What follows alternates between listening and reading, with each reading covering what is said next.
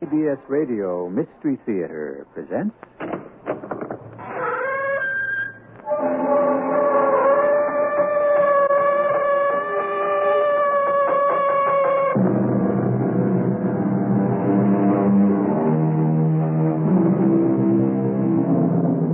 Come in. Welcome. I'm E.G. Marshall. Some 38 years ago, back in World War II days, a famous line was born. It was part of a song which goes like this. There'll always be an England, while there's a busy street, wherever there's a turning wheel, a million marching feet. To which the authors might have added, and as long as there's an England, there'll always be a Sherlock Holmes. Which one of you is Holmes? My name, sir. But you have the advantage of me. I'm Dr. Grimsby Roylott of Stoke Moran, and I know you, you scoundrel. You're Holmes the meddler, Holmes the busybody. Stay out of my affairs. When you go out, close the door, for there's a decided draft. Just see that you keep yourself out of my grip, or I swear to see to it that you'll roast in hell.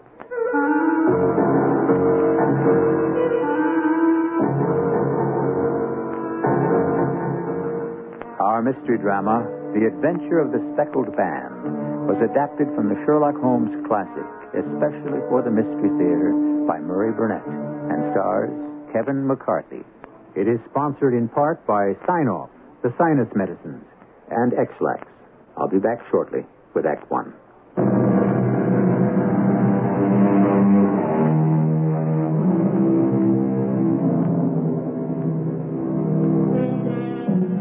Macho is the in word today when rating male performers. Either the performer in question has it or he hasn't. It's very similar to the days of Eleanor Glynn when she made the word it synonymous with sex appeal. When we think of Sherlock Holmes, we dismiss the idea of his having macho, and that's a big mistake.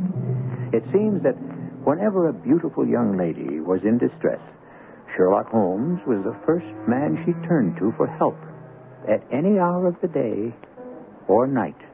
Watson! Watson, wake up. Sorry to rouse you, but... Holmes. Aren't you feeling well? No, I'm perfectly fit, thank you, but it seems that there's a young lady who roused Mrs. Hudson, who in turn roused me, and she's waiting in our sitting room this very minute. What, at this hour? Trust you, Watson, to hit the nail on the head. When young ladies wander about London at this hour of the morning and get sleepy people out of their beds, come on now, I assume that it's something very pressing that she has to communicate. Yes, of course. That's exactly what I was thinking. Then I was thinking that if it proves to be an interesting case, you might want to follow it from the very beginning. But if you prefer to finish your sleep... No, Holmes. I wouldn't miss it for anything.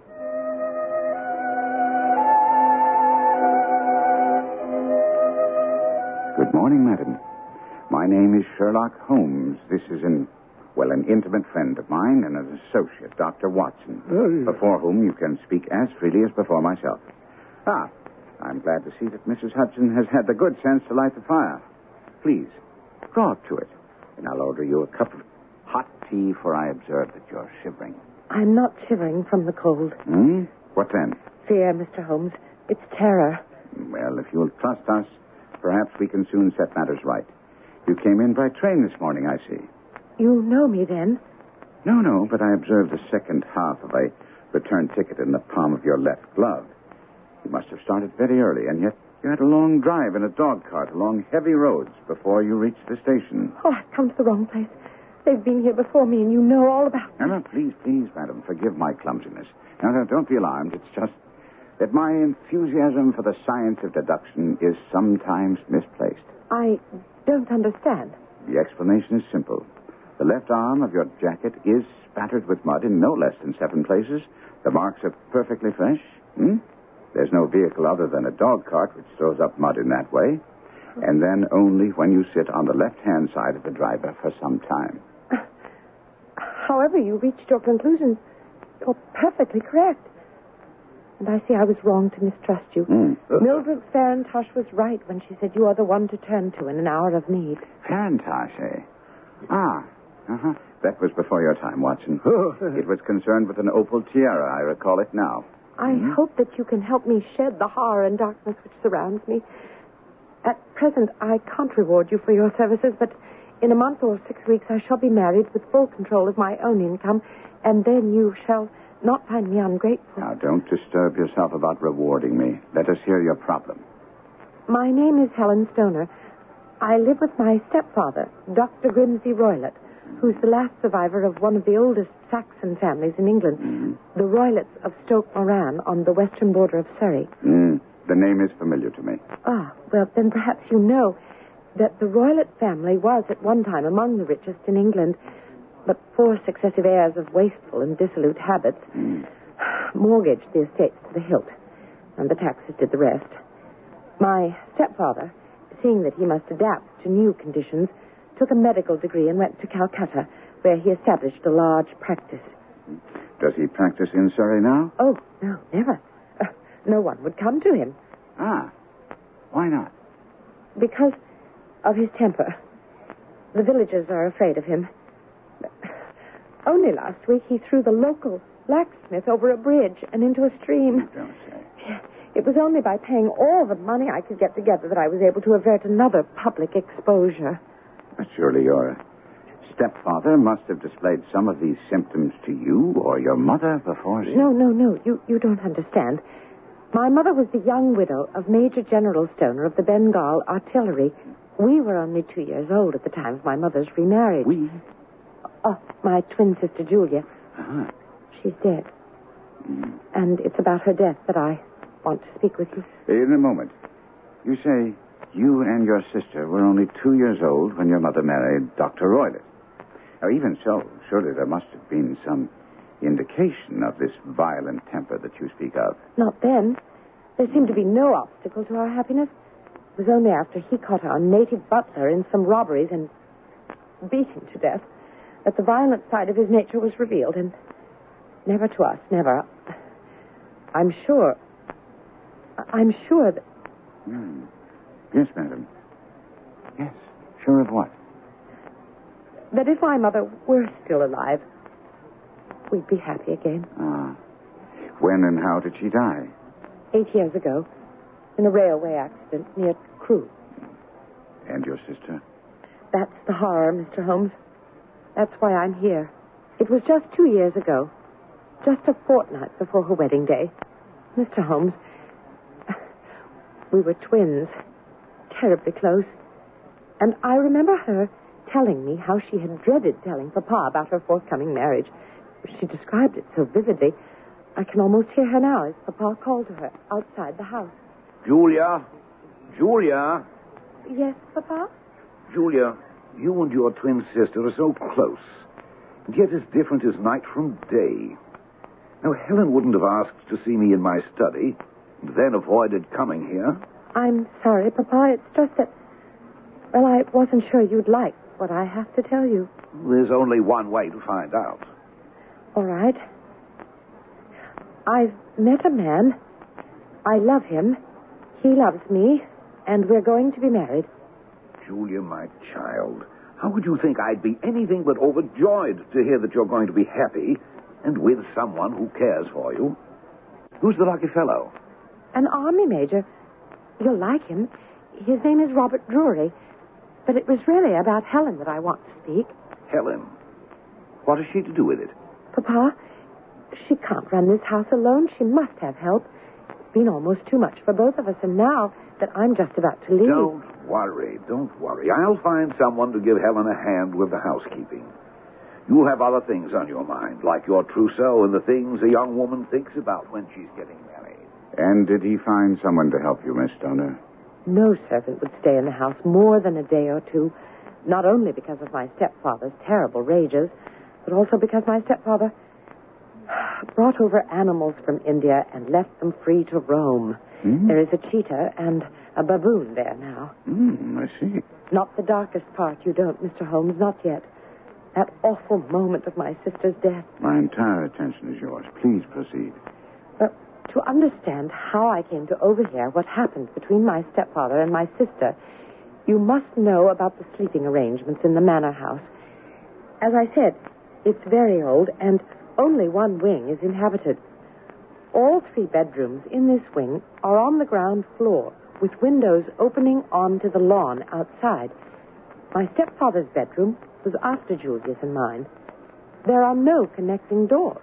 Well, on this particularly hot night, shortly before my sister was to be married, my windows were wide open, and thus I came to hear the following conversation.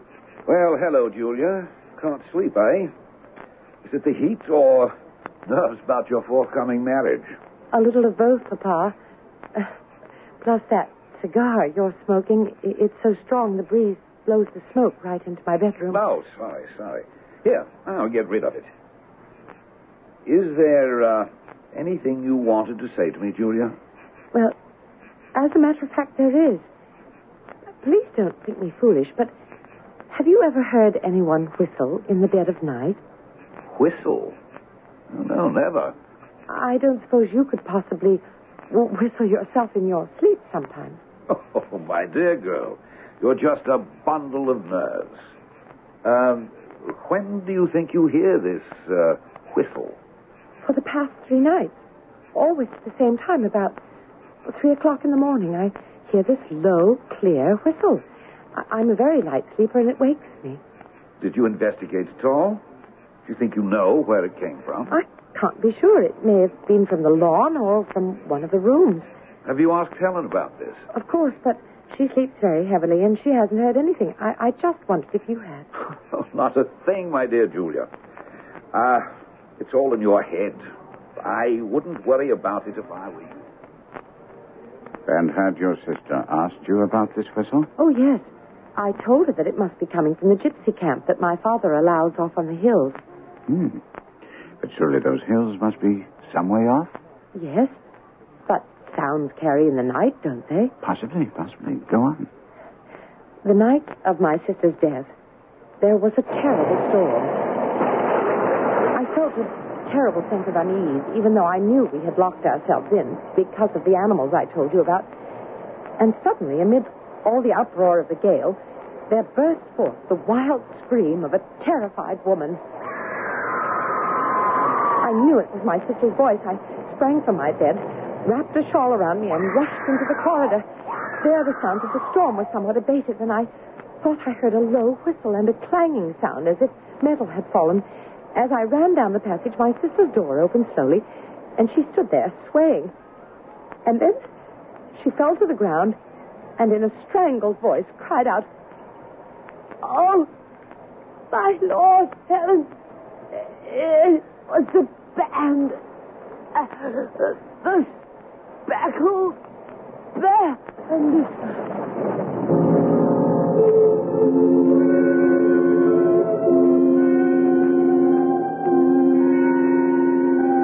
There have been fantastically imaginative horrors and thrills invented by all the great writers of horror and suspense stories. But nothing any of them ever came up with has topped the good old-fashioned scream in the night for pure heart-stopping terror. We'll be back with Sherlock Holmes and Dr. Watson in Act 2 shortly.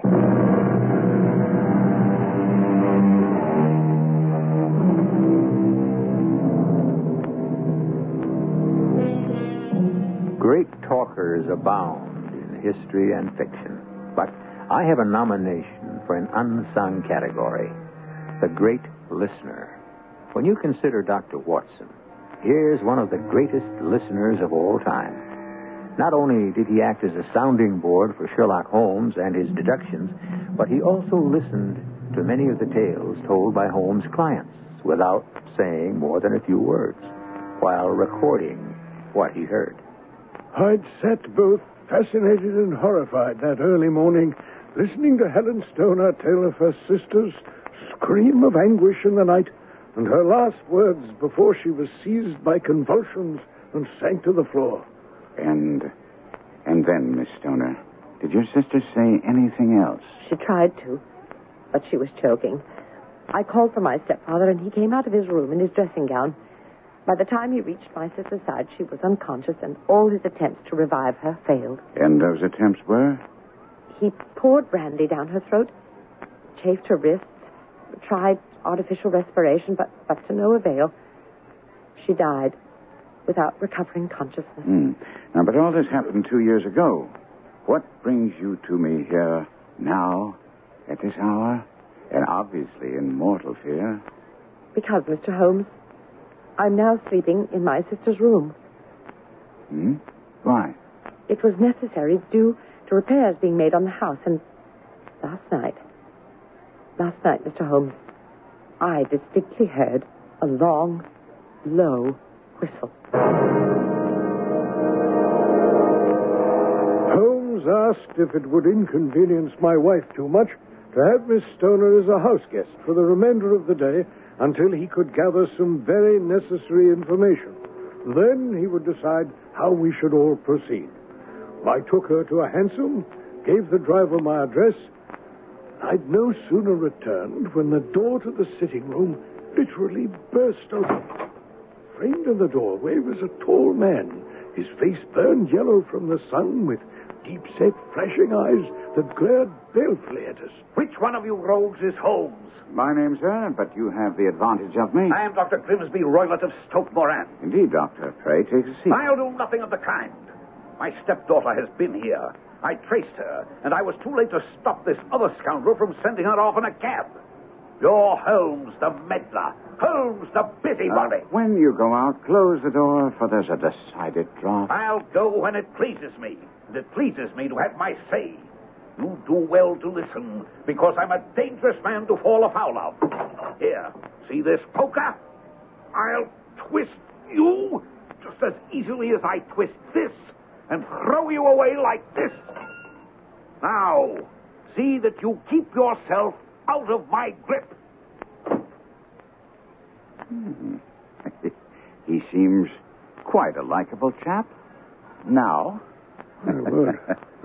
I'm not quite so bulky or broad in the shoulder, but if he'd remained, I might have shown him that my grip was not so much more feeble than his own. My word, Holmes. You've straightened the poker out again. Yes. And I hope I have as much success in straightening out what I perceive to be a dark and sinister affair. We'll meet at your house in 3 hours, Watson. Right. After I've walked down to Doctor's Commons, where I hope to get some helpful data. Holmes was as good as his word. And exactly 3 hours later, he joined me and Miss Stoner in our living room. My wife had gone out to do some shopping. Holmes held in his hand a sheet of blue paper, scrawled with notes and figures. After the greeting, I handed him a telegram which had come to Baker Street, addressed to Miss Stoner, care of my friend. What's this? It's a telegram from my fiancé, Peter Armitage. How did he know where to send it? We'd discussed my fears for some time, and I'd mentioned I might turn to you. I assume that when he'd heard I was off to London, he took a chance. I'm coming up to London soonest, on no account return to Stoke Moran. All my love, Peter.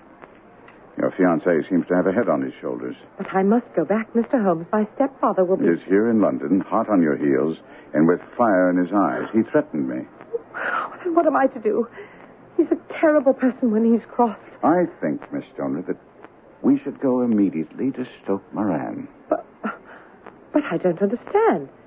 You said Peter was giving me good advice about staying in London. Now you advise... Don't your stepfather come off into London? No.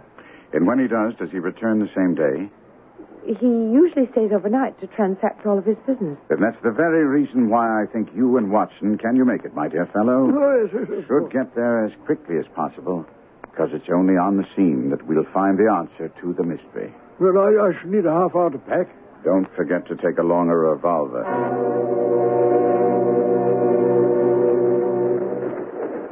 Miss Stoner, you did wisely in coming to see me, but you haven't told me all. I've kept nothing back. You have.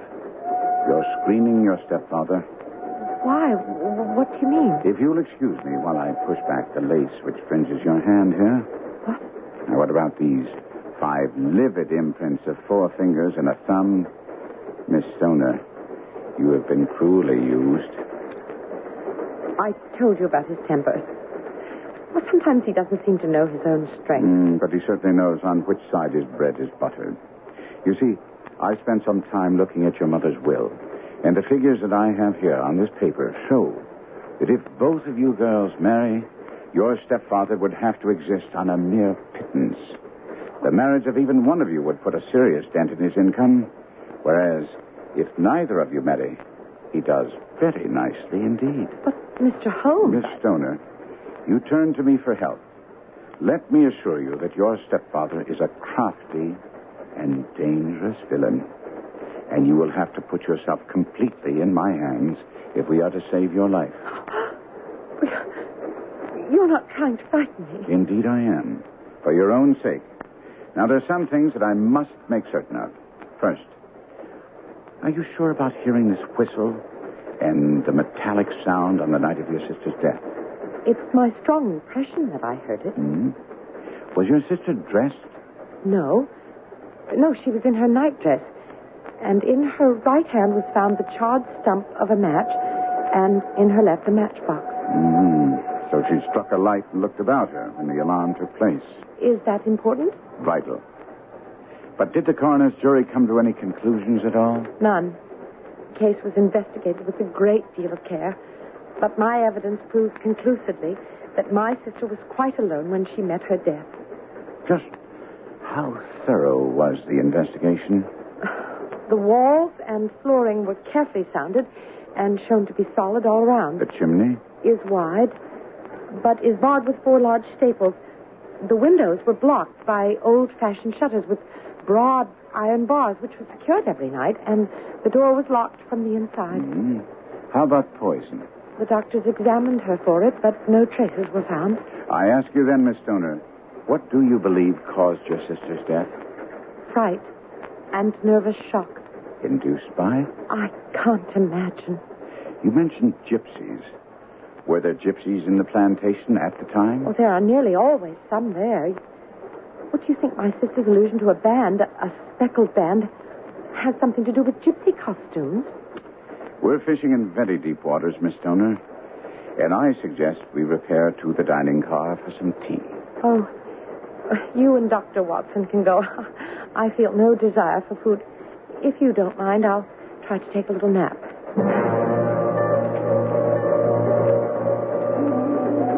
But Holmes, if Dr. Roylott murdered his stepdaughter, how in the world did he accomplish it? The door, the window, and chimney were impassable. The flooring and walls were solid. And then Julia Stoner was undoubtedly alone when she met her death. It would appear so, but then how do you account for these nocturnal whistles and the very peculiar words of the dying woman? I can't account for any of it, Holmes. Unless they were hallucinations. Not likely that the 2 women would be afflicted with the same hallucination about whistles in the night. And only one of them referred to the speckled band. Well, you've evidently formed some conclusions. Otherwise, we wouldn't this very moment be on our way to Stoke Moran. No conclusions, my dear doctor. Only surmises, which have to be checked on the spot before I can even begin to make deductions. And these surmises? We have a vicious, seemingly unprincipled stepfather. Stepfather definitely subject to violent rages who stands to gain a good deal if his stepdaughters never marry. In addition, we have a band of gypsies camped very near Stoke Moran, with whom the stepfather is on friendly terms.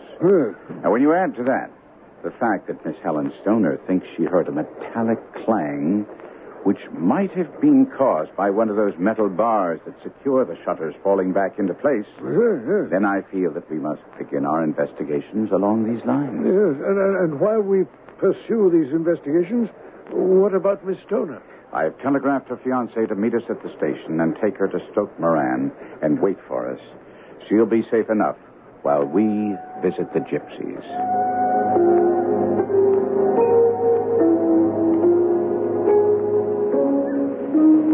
I think it's best for us to pose as architects. Something to do with the alterations that are being made at the manor. Well, seems like the gypsies are breaking camp. It does indeed. That fellow over there seems to be giving the orders. Hello. Can we have a word with you? Sorry. No fortune-telling today. Oh, come now. You can't be in that much of a rush to get to Saint-Marie-de-la-Mer. The festival doesn't start until late May. Who are you? I'm Sherlock Holmes, and this is Dr. John Watson. How do you do? We're assisting the architects in the rebuilding going on at the manor. What do you want with us? What do you know about our annual festival? Oh, I'm interested in the history of the Romany people. And I'd hoped to talk with you about your friend and benefactor, Dr. Roylott. Gypsies have no friends. You don't consider it an act of friendship that Dr. Roylott allowed you to use these grounds as a campsite? We paid. With odd jobs around the manor? Doing some of your metalwork and other favors, no doubt. Woman, bring me the cards. No. I'm not interested in the tarot. No, but you are interested in Dr. Roylott. He is why we leave today. He hasn't ordered you off. No, we leave because he asks us to stay. Could you explain that? Give me the cards, woman. Surely you don't need these. Like you, Dr. Roylott knew of the Romany people and our customs. He asked questions. Now, these figures on the cards, properly interpreted, contain not only the answers to your questions, but could reveal the secret of the universe. I see. Not yet. Here. Choose a card. Very well. The Serpent of Wisdom. You, sir, are not only an architect, but you travel all paths seeking knowledge. I say, Holmes, Please, Watson. Allow the gentleman to tell us what he can in his own fashion. Select 4 more cards, quickly, without thought. Satisfactory? Path 12, the elephant. Justice. And path 16, the goat. Or, if you please, the devil. And path 17, the falling tower. And here, the last card you selected, path 14. Death. Does that give you the information you seek? Not quite. But I must apologize to you. For what? For mistaking your calling. You're not a metal worker. What on earth was that all about? And why did you apologize for calling him a metal worker? You looked at his hands as he handled the tarot cards, Watson, but you didn't really see them. They were not the hands of a laborer, but of a card manipulator. Oh, I say, you mean that those cards you selected Were the ones he forced on me, Watson. Oh, And because of that, I need only to verify one more fact to eliminate the gypsies as the Speckled band. Dear listener, the facts which would enable you to arrive at the correct solution for the adventure of the Speckled band are not yet all before you, but I promise faithfully that they'll be placed before you at the very outset of Act 3, right after these messages.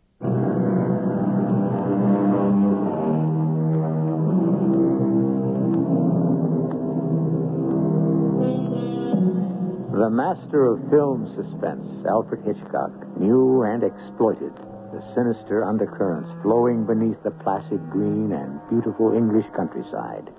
But he didn't discover it. That vein was explored half a century or more before by Sir Arthur Conan Doyle.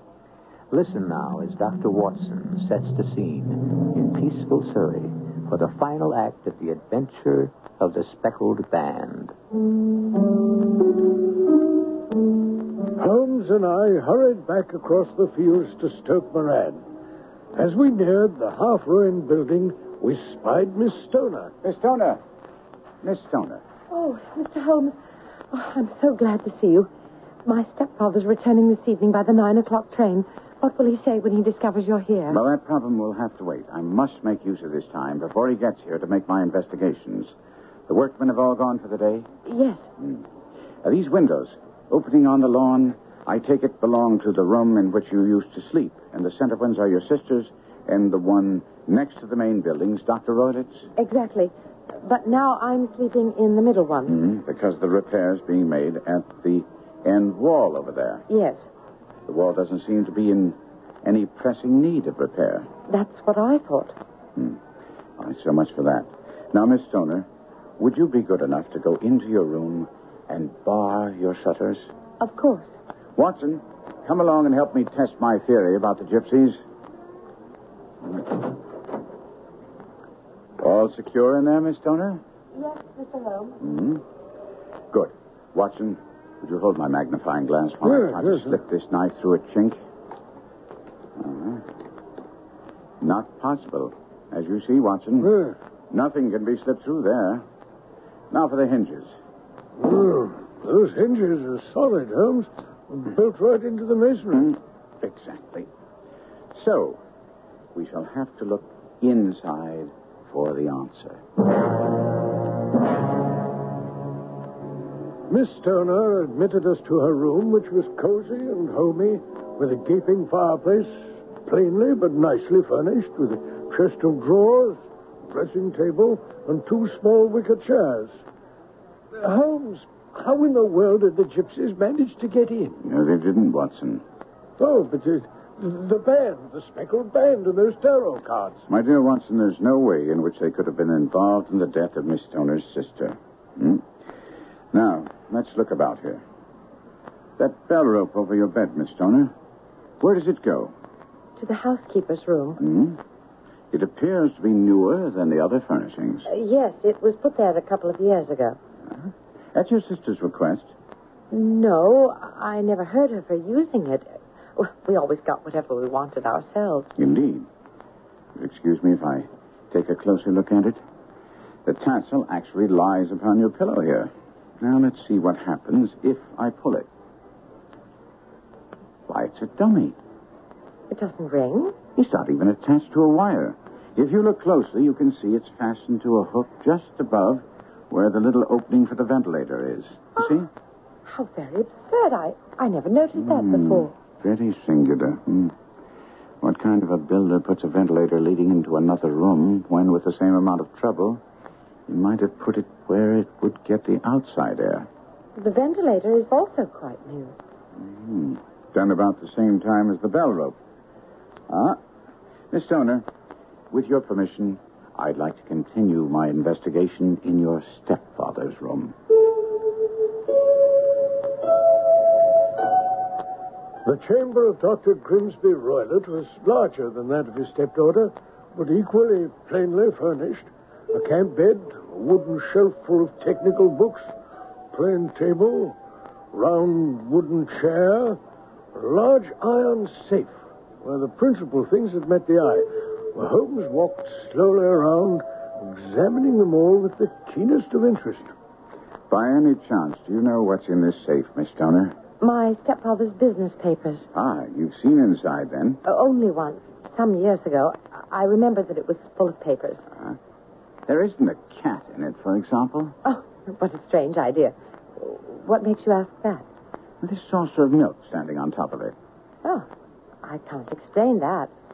We don't have a cat, but there is a cheetah and a baboon. So you informed me, and a cheetah is just a big cat, and yet a saucer of milk wouldn't go very far in satisfying its appetite. Now, I should like to examine the seat of this chair for just a moment. Aha. Just as I thought. Well, common small dog leash. And I don't know why it should be curled upon itself and tied so as to make a small loop, if that's what you're asking. That is uncommon, Watson, isn't it? Yes. Oh, me.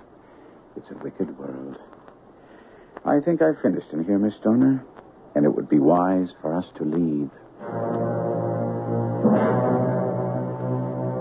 Miss Stoner, your life depends on doing exactly as I say. Very well, Mr. Holmes.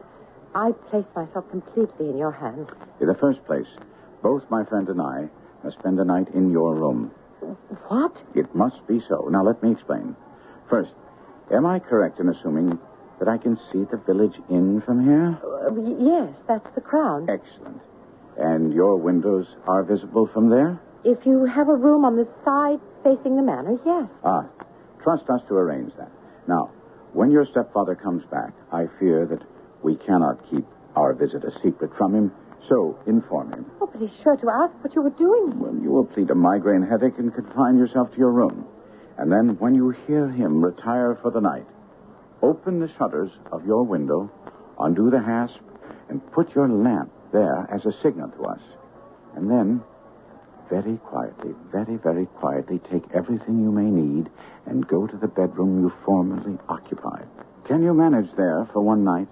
Oh, yes, easily. But what will you do? We shall spend the night in your room, and we shall investigate the noise which disturbed you. Holmes and I had no difficulty engaging a bedroom and sitting room on the upper floor of the Crown Inn, commanding a fine view of the manor and of Miss Stoner's bedroom window. You know, Watson, I really have some scruples about taking you tonight. Well, There's a distinct element of real danger. well, can't I be of assistance? Well, your presence might be invaluable. Well, then I shall certainly come. You evidently saw more in those rooms than was visible to me. No, you saw everything I did. I just deduced a little more. Well, I saw nothing out of the ordinary, except a bow rope, and what purpose that could serve is more than I can imagine. You also saw the ventilator. Well, it's not unusual to have a small opening between two rooms. It was so small that a rat could hardly pass through it. What harm can there be in that? But at least grant me a curious coincidence of dates. A ventilator is made, a cord is hung, and a lady who sleeps in the bed dies. Doesn't that strike you? Well, I can't see any connection. Did you observe anything very peculiar about the bed? I can't say I did, no. It was clamped to the floor. Did you ever see a bed fastened like that before? No, can't say I have. What purpose does that serve? The purpose for which it was intended? The lady could not move her bed.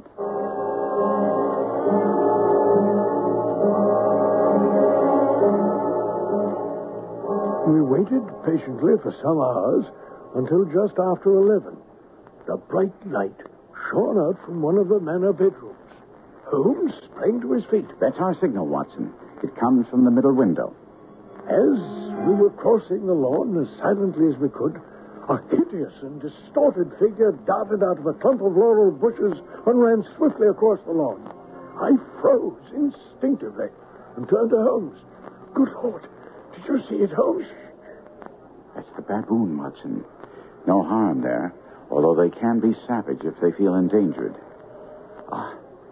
The shutters are open. Now, carefully, through the windows, Doctor. Now, the least sound would be fatal to our plans. I understand, yes. Good. You're through. You're through. Good man. Now, you sit on the chair. Good. I'll stay on the edge of the bed. You must sit without a light because he would see it through the ventilator. Do not let yourself fall asleep, Watson. Your life depends on it.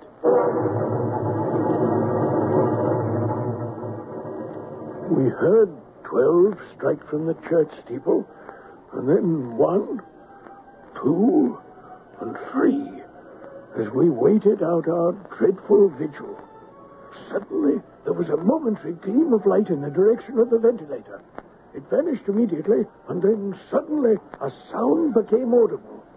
A gentle hissing, like a small jets of steam escaping from a kettle. The instant he heard it, Holmes was off the bed, struck a match, and was lashing furiously with his cane at the bell pull. You see it, Watson? You see it? But I saw nothing. At the moment when Holmes had struck a light, I'd heard a low, clear whistle. Holmes had ceased to strike and was looking up at the ventilator when... I say, what can that mean, Holmes? It means that it's all over, and perhaps for the best. Take your pistol and come with me to Dr. Roylett's room. When we entered the room cautiously, a bizarre sight met our eyes. Dr. Grimsby Roylett sat in a chair beside the open door of the safe. Across his lap lay the short stock with the long leash we'd seen earlier in the day. His chin was cocked upward, and his eyes fixed in a dreadful, rigid stare at the corner of the ceiling. Wound tight around his brow was a peculiar yellow band with brownish speckles. The band, Watson. The speckled band. A swamp adder. The deadliest snake in India. He died within 10 seconds of being bitten. Our after we'd used the dog leash to thrust the reptile back into the safe and notified the county police, Holmes explained to me and Miss Stoner. Once I'd noticed the bell rope was a dummy and the bed nailed to the floor, I instantly thought about the rope being used as a bridge for something coming through the ventilator and passing to the bed. But the snake's venom, Mr. Holmes. Surely the coroner would... That type of poison is undetectable, and it would take a sharp-eyed coroner to detect the 2 minute punctures, which would show where the snake had struck. When I saw the saucer of milk and the dog leash, the picture was complete. He had trained it by means of the whistle to return for the milk after sliding down the rope. But Holmes, how could he be sure the snake would strike? He couldn't, but sooner or later it was bound to. That was why the seat of the chair in the doctor's room was deeply indented by his standing on it for many nights to call back the snake. Tonight, the reptile, enraged by my blows with the cane, turned on the doctor and killed him.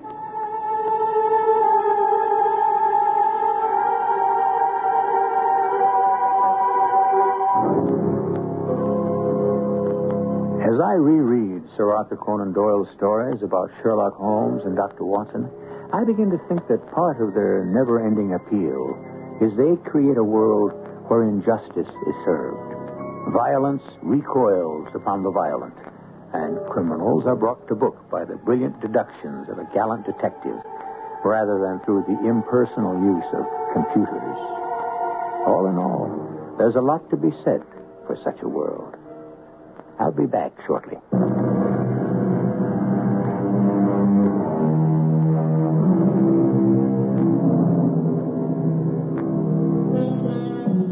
A forgotten man in the Sherlock Holmes stories is the young doctor who introduced Watson to Holmes. He's referred to as young Stamford. And the chance that brought this about was when he and Watson ran into each other at the Criterion Bar in London. Insofar as I know, the Criterion is still there. I, for one, vote that a small plaque commemorating that meeting should be set up in the Criterion. And perhaps someday in the near future, it will be. Our cast included Kevin McCarthy, Court Benson, Patricia Elliott, and Jackson Beck. The entire production was under the direction of Hyman Brown. And now, a preview of our next tale. You know the address? Summer Street, I think. And the phone number, I have that. You've been at the station here all day? I see. How about lunch? Oh, well, I'm out about 1 hour. Yeah, when? Usual time, 12 to 1. Maybe a little more. I am the boss. You go home? No, I bring him a lunch. Then I go sit in the park where there is sun. I am alone. No noise, you know. Yes, I know. It's like the next best thing to an alibi. An alibi? Hey, what you talking about? You think I killed Sam? I don't know. Did you? No. Why should I? I got no answers. Right now, there ain't anything but questions. Radio Mystery Theater was sponsored in part by Buick Motor Division and Contact, the 12-hour cold capsule. This is E.G. Marshall inviting you to return to our Mystery Theater for another adventure in the macabre. Until next time, pleasant dreams.